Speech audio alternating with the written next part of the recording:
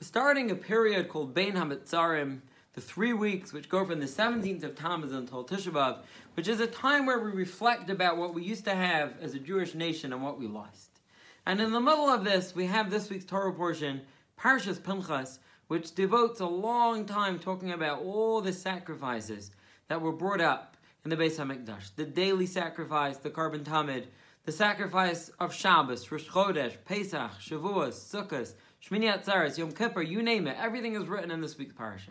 Says this Sfas Emes that this is not by chance. But our sages wanted us to remember what we used to have during these weeks, because it's so easy to forget and think that what we have now is the normal. But no, this wasn't the case. There was glory to the Jewish nation. Shabbos in the Beis HaMikdash was special. The sacrifices, the Levium singing their songs, the people coming together, the unity, the divine presence that was felt in this holy city of Yerushalayim, especially in the Beis HaMikdash. We wanted us to read and reflect about it, that all this we don't have today. And the more we long for it, and the more we tell Hashem how much we miss it, the more chance there is that Hashem will look at us and say, if you're missing it, let me bring it back for you. Have a beautiful Shabbos. Our sages teach us that when we get up to heaven after 120, they're going to ask us, Pisa li Yeshua, did you yearn for redemption? And the question is, why is it so vital to yearn for redemption? What would be if a Jew says redemption is nice, but I didn't spend my life yearning for it? What would happen? Says the Maharal, this is exactly what would happen. Anything that comes from above, Hashem is always ready to give us unlimited bounty, unlimited blessing. He says one thing you need to do down here, and that is prepare a place for the blessing to come, to be received. You need to make the vessel the receptacle for the blessing to come into. Now the son called Yeshua, the son called redemption, but what is the receptacle? What is the vessel that receives this thing called redemption? And the Maharal reveals that the longing and the waiting and the yearning, that in itself is the receptacle that receives this beautiful thing called redemption. So if we don't wait for it, then Hashem will say, I'm ready to give you the Yeshua, I'll give you Mashiach, but he's got no home to go to. During this time of year, when we spend so long yearning for Mashiach and the rebuilding of the Beis HaMikdash, we have to realize that our yearning is not for nothing. Our yearning is creating the vehicle and the receptacle and the vessel that as soon as Mashiach wants to come, he has a home to go to. May Mashiach come in our beautiful vessel of longing that we've prepared for him all the year and especially during these weeks. Our sages teach us that any generation that doesn't merit to rebuild the Beis HaMikdash, it's as if that generation actually went ahead and destroyed it.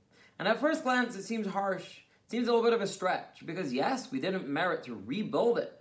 But to say that we're so bad, that means it's as if we would have been around in those times, we would have gone ahead and been the catalyst for the destruction of the Beis HaMikdash. That seems a little much. So the Sfas Emes gives 3 approaches, and each one of them is so valuable in our understanding of our relationship with Hashem. I would like to spend the next few days going through each one of his approaches. Approach number 1 that he says is that we don't realize how much HaKadosh Baruch Hu is longing to rebuild the Beis HaMikdash. He says if we would only know how much Hashem yearns and desires to rebuild this Beis HaMikdash, we would realize that the second the Jewish nation is worthy, it would be up in a second. So we think that to rebuild it is a huge deal and we need a lot of merits. But it's not the case. Hashem wants the Beis HaMikdash so much, and the second we would be good enough that it would be passable, the Beis HaMikdash would be up. And therefore, if we didn't do that, it means it's as if we destroyed it, because we haven't done enough. Our sages teach us that any generation that doesn't merit the rebuilding of the Beis HaMikdash, it's as if that generation went ahead and destroyed it.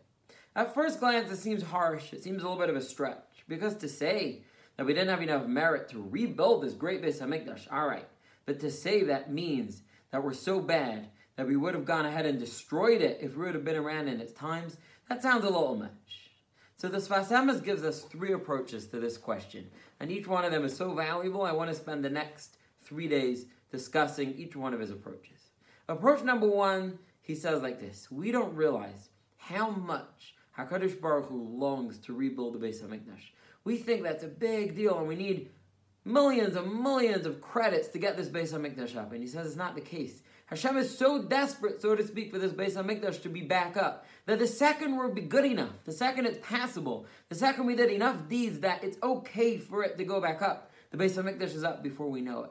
And therefore, if we didn't do that, it means we didn't even do that, which means that it may have been destroyed in our days. Because Hashem is yearning for the Beis HaMikdash way more than we can even imagine. The second it's able, and the second the Jewish nation have done enough that it's passable, the Beis HaMikdash is going to be up. Our sages teach us that any generation that doesn't have the Beis HaMikdash rebuilt in their times, it's as if that generation went ahead and destroyed the Beis HaMikdash. They destroyed the temple. And at first glance, it seems to be like a harsh statement. It sounds a little bit of a stretch. Because yes, we weren't great enough to merit the rebuilding of the Beis HaMikdash. We didn't do enough for that. But to say that that's big enough, that's bad enough, as if we destroyed it, that sounds a little much. So the Sfas Emes gives an eye-opening approach. And he says, we only ask this question because we don't realize and fully understand how much HaKadosh Baruch Hu wants the rebuilding of the Beis HaMikdash. If we would know how much God yearns to rebuild the Beis HaMikdash, we would realize that the second it's passable, the second the Jewish nation have done enough, the second we've done that it's okay to rebuild the Beis HaMikdash will be up before we know it. And it's only not like that because apparently we haven't even done enough for that. So we have to realize that if we didn't merit it rebuilding in our times, that means that we haven't done enough for Hashem to pass approval and say that the Beis HaMikdash could be rebuilt. Our sages teach us any generation that does not merit the rebuilding of the Beis HaMikdash in their times, it's as if that generation went ahead and destroyed it. And at first glance, it sounds like a little bit of a stretch, because yes, we didn't do enough to merit it to be rebuilt.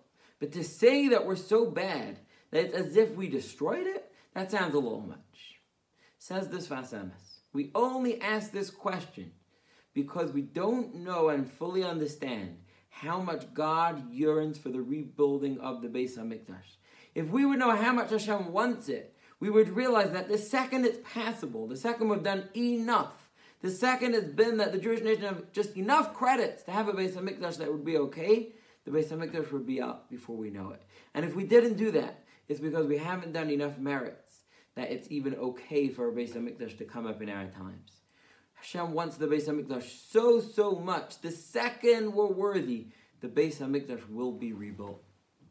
I want to share with you one of the most powerful pieces from the Maharal that I've ever seen. I saw this and I was literally blown away. He says, why is it that this exile that we're in is going on for thousands of years?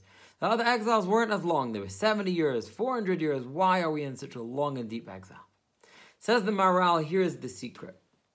Redemption comes from above, from HaKadosh Baruch Hu, from God himself. But not every redemption comes from as high of a place as others. Some of them come from a little bit lower down. And the lower down they come, the faster it takes for them to reach us. So he says, the redemption from Bavel, the Babylonian exile, 70 years because it didn't come from such a deep place.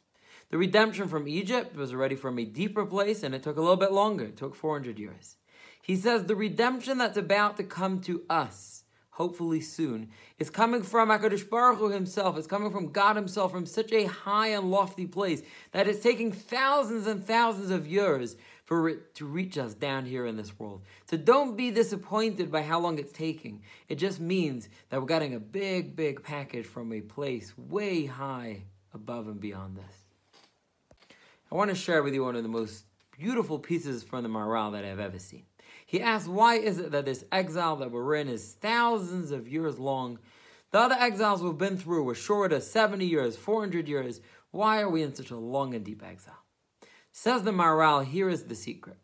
Redemption comes from above. It comes from HaKadosh Baruch Hu. But not all redemptions were equal. Some redemptions come from a lower place, not so deep, and some of them come from an even higher place.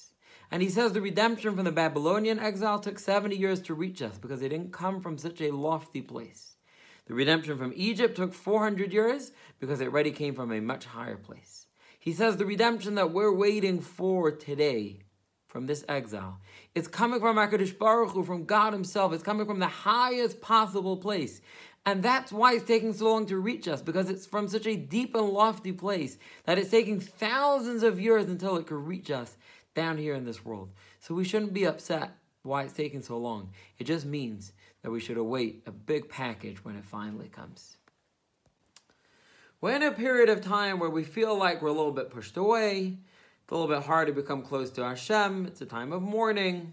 It's a time where we reflect on the destruction, on what we don't have, not so much on what we do have. The Chiddushei HaRim says a beautiful, encouraging thing. He says when the king is home in his palace, he's not available for commoners to knock on his door and make an appointment with him. But when the king is out of the palace and he's walking through the streets and he wants to see what's going on, any commoner could just go over to him and introduce himself. Says the Chiddushei HaRim, this time where we reflect on the destruction of the Beis HaMikdash, that means that, so to speak, the divine presence is not at home. The divine presence is walking through the streets right now. And this is an incredible opportunity for any of us to just go over and introduce ourselves and say who we are and ask for a relationship, because the king is in the street. The king doesn't have a home because the divine presence is in exile. Go over, say hello, and make a connection that's going to last an entire year. Our leader Moshe is told towards the beginning of Parshas Matos, take vengeance on the Midianites, and when you've done that, you'll be gathered to your people, which means as soon as he's finished this mission, he's going to die. Moshe immediately calls the people, and he tells them, we got to go ahead and do this, and they go ahead and take vengeance on the Midianites. Rashi points out something amazing. Moshe knew clearly that the quicker he does this mission, the quicker he's going to die, because he was told, as soon as this is done, you're going to die. And nevertheless, he did it immediately with joy. What would we do in his situation if we would know that doing a certain mission would mean that we die? We would procrastinate, we would push it off a day, a week, a month, a year. Moshe Rabbeinu did it immediately with joy, and he had no qualms about the fact that this is going to cause him to die earlier. And I believe the reason is because Moshe was the most humble of all men. And humility means that it's not about my agenda, it's not about myself, it's about fulfilling God's will. And if he wants me to do this, it doesn't make any difference if this is going to cause me to die, because it's all about fulfilling Hashem's will down here in this world. Have a beautiful Shabbos.